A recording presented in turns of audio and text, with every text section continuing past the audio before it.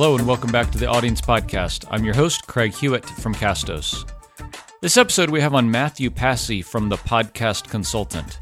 In this episode, Mathew and I talk about all of the things that he sees serving his clients as a podcast consultant. What a great job, right? Talk to people about their podcast and critique their work and help them create better shows. I'm a little envious.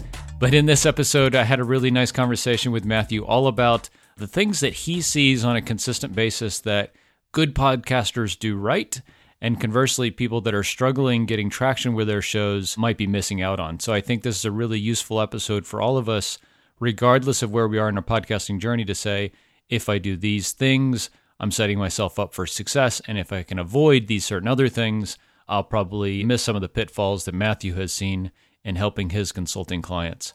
I hope you enjoy this episode with Mathew Passy. I think if we had to sum up this audience podcast into one question, it is, what does a good podcast look like, and how can we achieve it? How can we get to that goal that we're setting in our mind?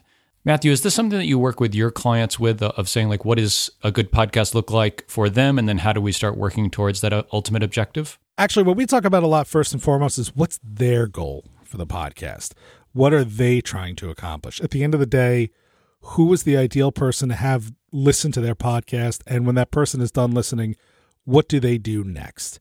Is it, sign up for services, sign up for their email list, follow them, buy a product, something like that? And so it really depends on what your goal is. There are clients of mine who, with just 100 listeners, if they can pick up one client, that's a huge contract for them and more than pays for any podcast services they've spent money on or marketing services, and makes the whole effort worth it. Whereas some people can get 5,000 downloads and, can't make $10 off that. So I think, one, knowing exactly what your goals are and what you're trying to accomplish is super important.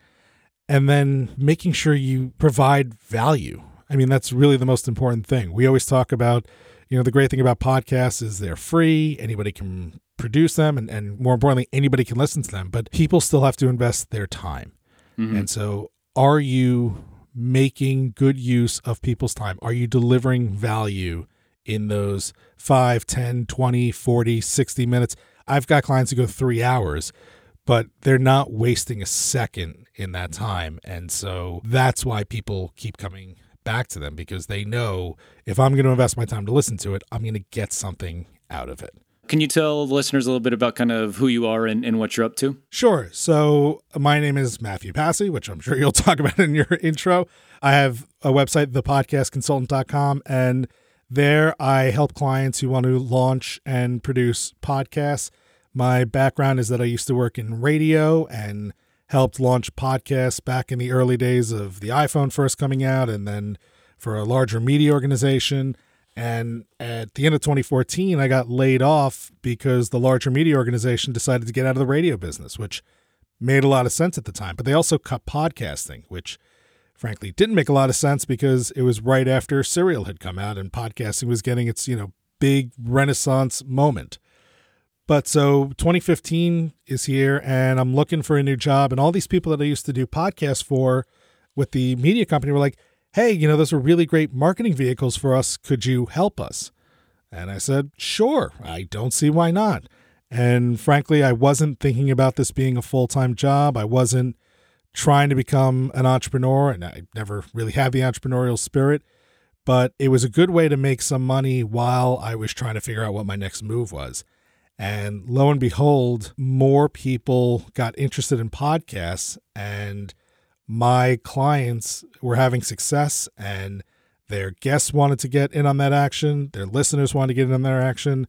So before I knew it, I didn't have a choice but to stop all of my job search, stop working the part-time gigs that I have, and produce podcasts full time. It is a great way for people to either tell their story, get their message out there, connect with, in many cases, not even a new audience, but connect with their existing audience. I have some clients who the podcast is really just a way for them, because nobody was reading their email newsletters. The podcast just sort of became a way for them to convey what we're doing at the firm right now and, why we're doing what we're doing and keep people engaged.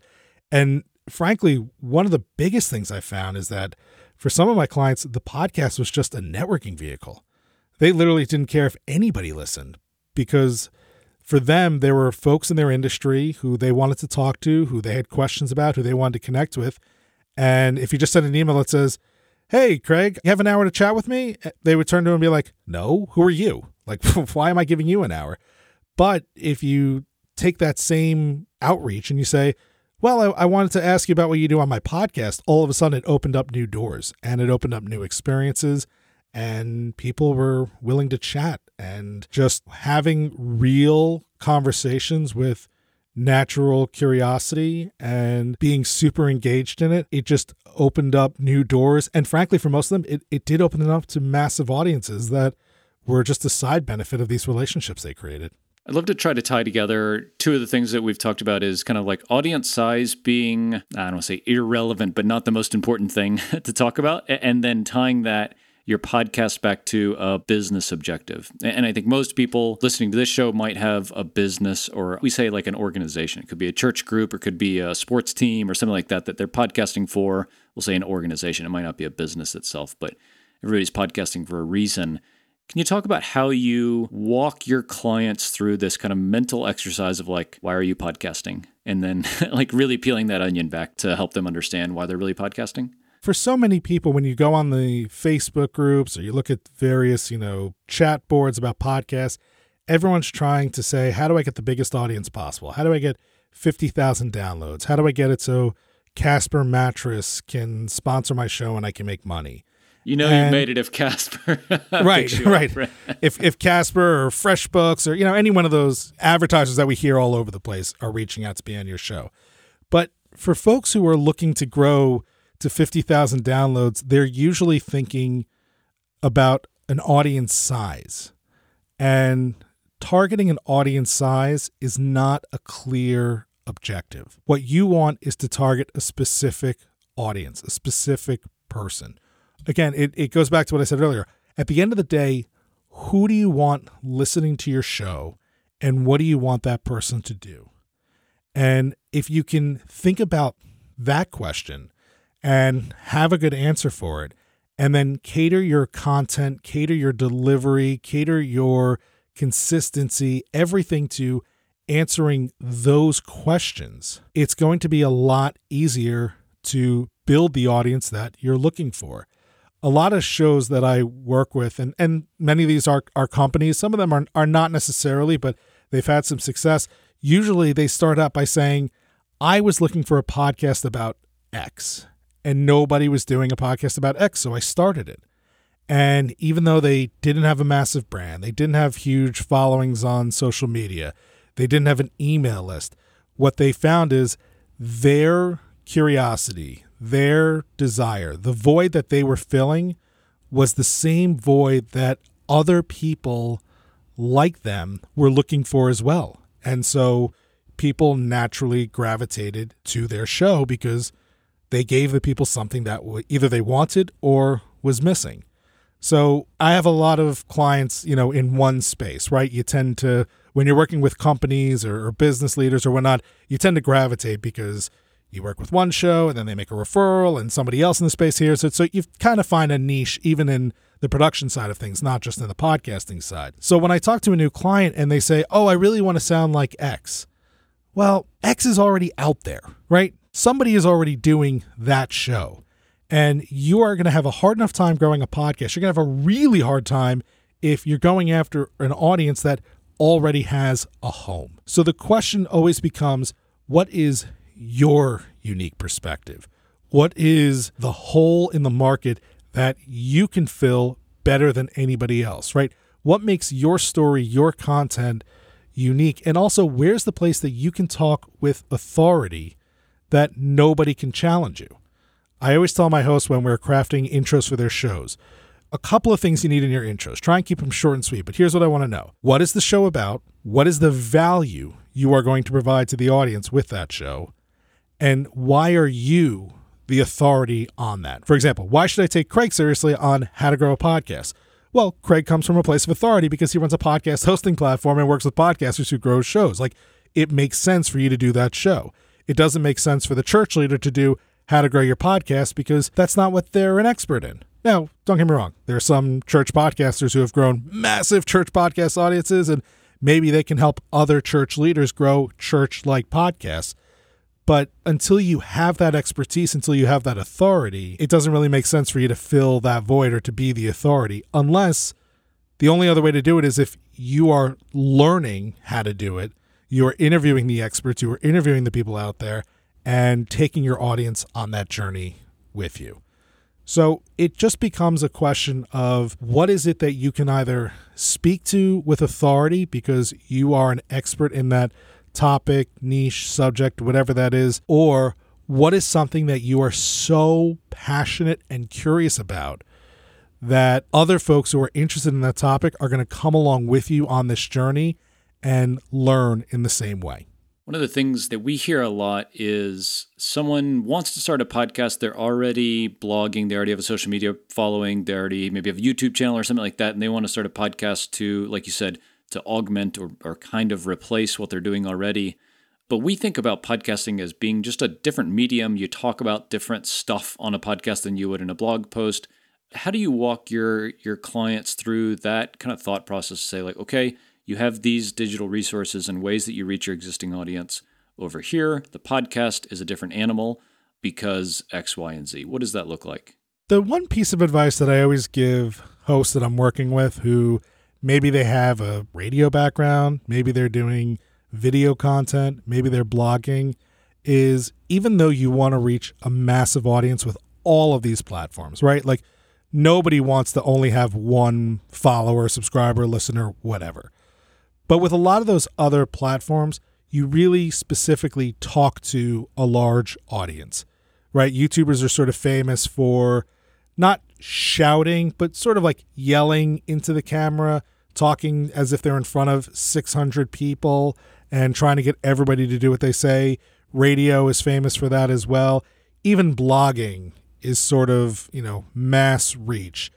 What I find with podcasters is that one, it is easier, and two, they tend to be more successful if they focus on just one person on the other end of that microphone. So if you think about your audience of one, if you think about the fact that a lot of people consume this media alone, whether they're wearing earbuds and commuting or running or doing the dishes or whatever, or driving in their car, most of the successful podcasters out there are very intimate with their audience. You can say the exact same words in a blog post that you can say in a podcast, but you convey that information differently because it's your voice, because you can change the tone of your voice. You can change the pacing at which you speak. You can add pauses for dramatic effect, right?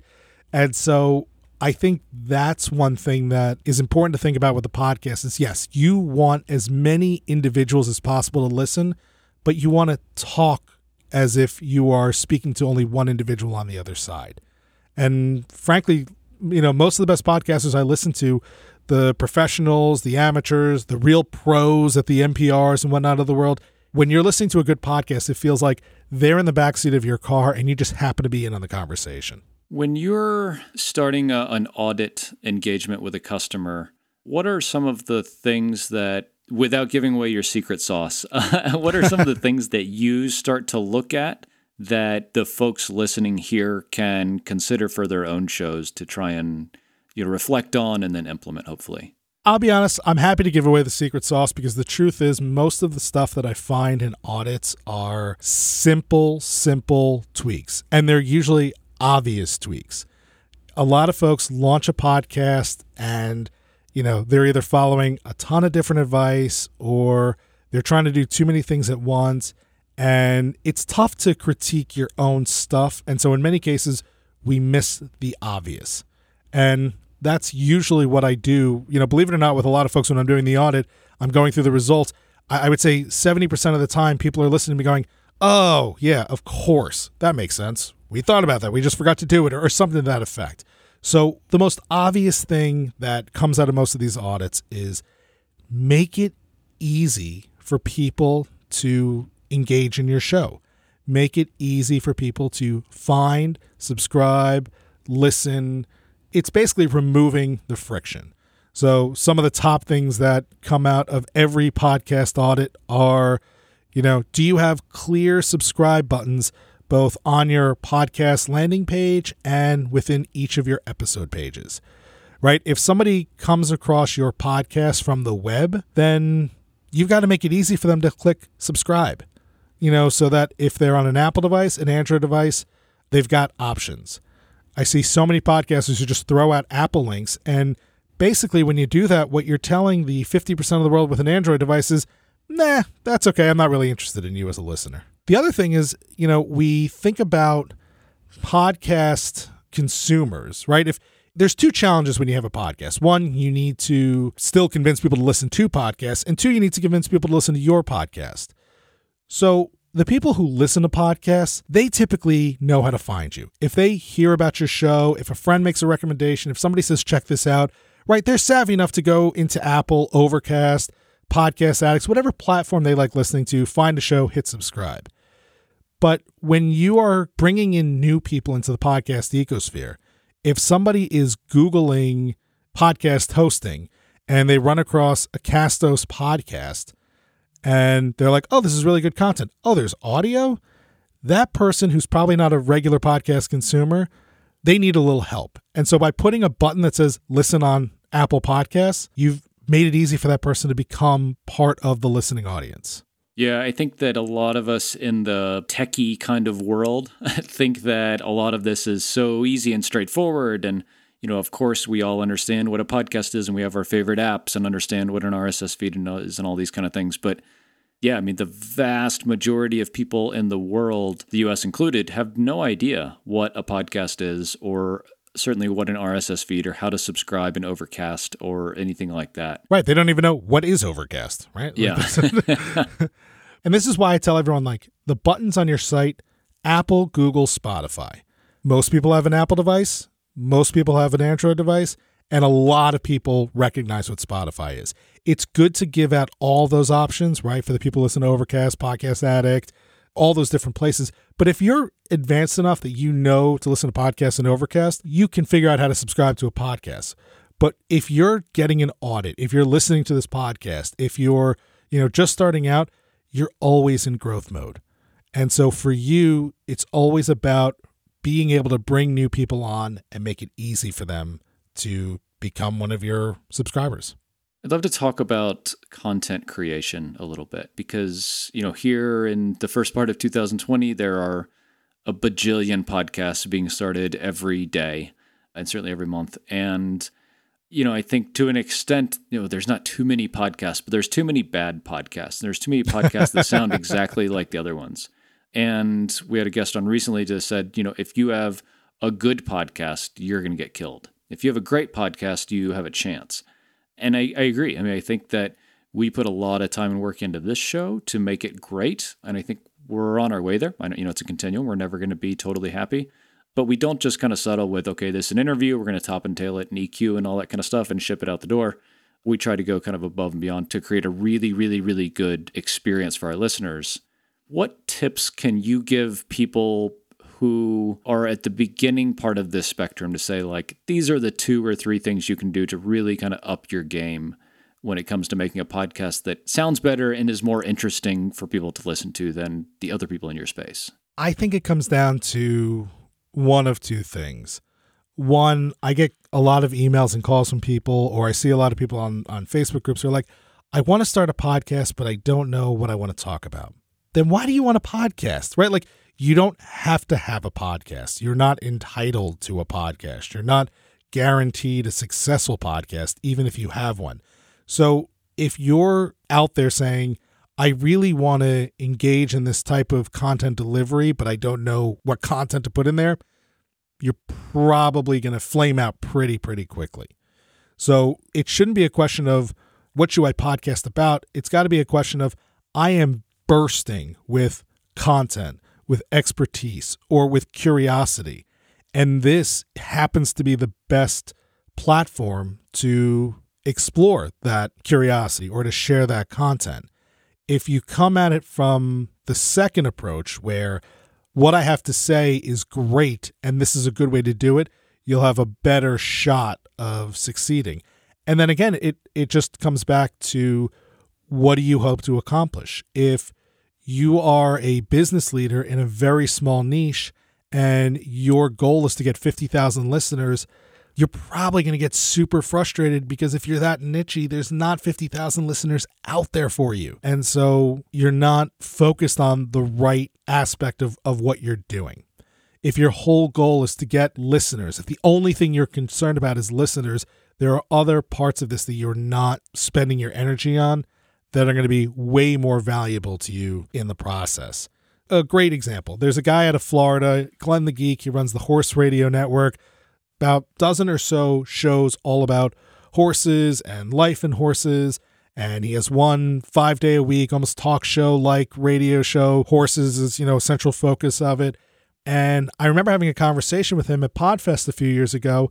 And, the show does amazing, hundreds of thousands of downloads, great monetization, lots of sponsors. But the show for him that makes more money is the one with 600 listeners, because it is for such a small niche. It serves such a small audience, but it's an audience that has no other content available to them.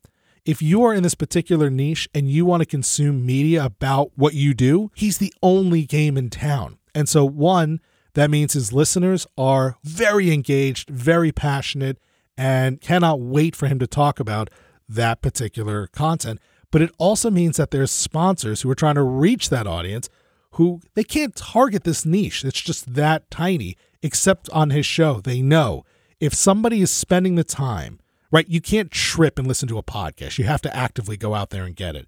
And so if people are taking the time to download and play this podcast, especially in this niche, they have to be my target audience. So don't focus on how big your audience can be. Focus on the quality of your audience. Are you talking to the right target? Are you providing value to the right target? And are you respecting that target? Every listener matters. Every retweet, favorite, share, like, review, comment. These are people who spent time listening to you, right? Some people complain, I only get 100 downloads on my podcast. And Dave Jackson, the School of Podcast guy, always says, imagine if you had 100 people in the room, what you could do if you stood up and talked in front of them. Mm-hmm, right. Don't reject a small audience size. Every listener matters. Every listener is not only coming to listen to you, but that person, if you take care of them, they're going to tell other people who probably have a similar interest to listen as well.